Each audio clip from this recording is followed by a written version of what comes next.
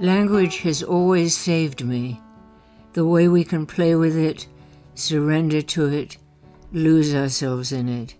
Ada Lamont. Antonia Matthew was born in England before World War II. Her radio play, Antonia's Homefront, built around the letters she received from her father in Burma during World War II, has recently been produced on WFHB by Richard Fish and won a Gold Award in Here Now Audio Fiction and Arts Festival. She is a member of the Writers Guild of Bloomington and a student of women writing for change in Bloomington, Indiana. Welcome to The Poet's Weave. I'm Romaine Rubinis-Dorsey. Antonia, what poems have you brought for us today? My backyard is empty and silent.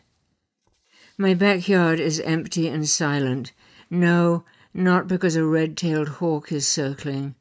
Not because the neighbor's black and white cat is lurking under the forsythia bush. Not because, now the weather is good, the bulldog across the alley barks and whines on the end of its chain. And not because Duke Energy men trim tree leaves away from the lines. No, none of these things. It's because songbirds are dying. We are told to stop feeding birds, to remove bird baths, empty the feeders, discard the seeds, and wash everything with 1% bleach. So, when I sit out on the back porch, nothing hangs from the feeder hooks. Not the mixed seed cylinder, the domed safflower tray, the small nut holder, the suet cake, and the Naya seed cylinder. No longer does the chickadee fly in for seeds, or the hairy woodpecker hammer away at the corn cobs. The nuthatch doesn't scuttle head first down the young sycamore to reach the feeders. The mourning doves don't gather under the feeders, pecking up fallen seeds. The robin is not perched on the small dogwood, ready to fly in for its turn. There are not flashes of yellow swooping by, stopping to seize a seed, then flying away. The red glows of cardinals defending their territory are gone.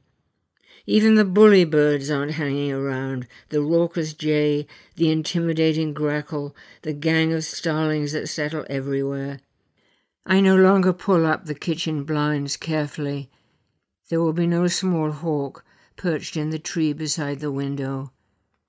I don't open the screen door slowly and wait, looking around before I go out on the porch, not wanting to scare any birds from the feeders.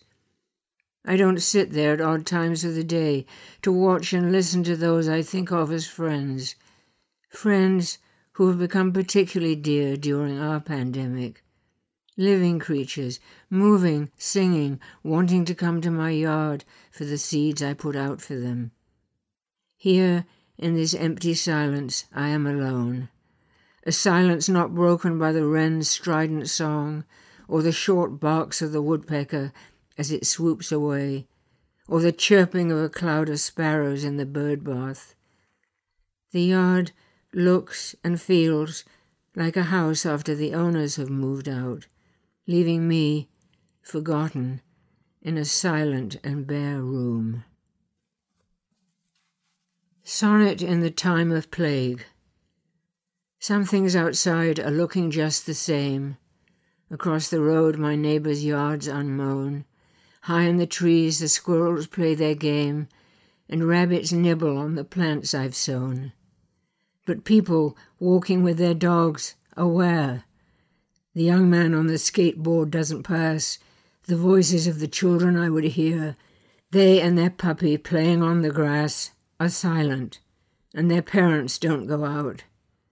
Something is here, a something we don't name, in case to talk of it would bring about the very thing that's driving us insane.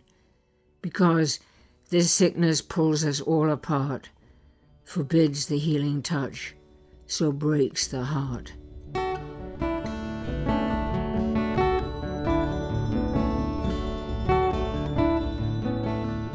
You've been listening to the poems of Antonia Matthew on The Poet's Weave. I'm Romaine Rubinis-Dorsey.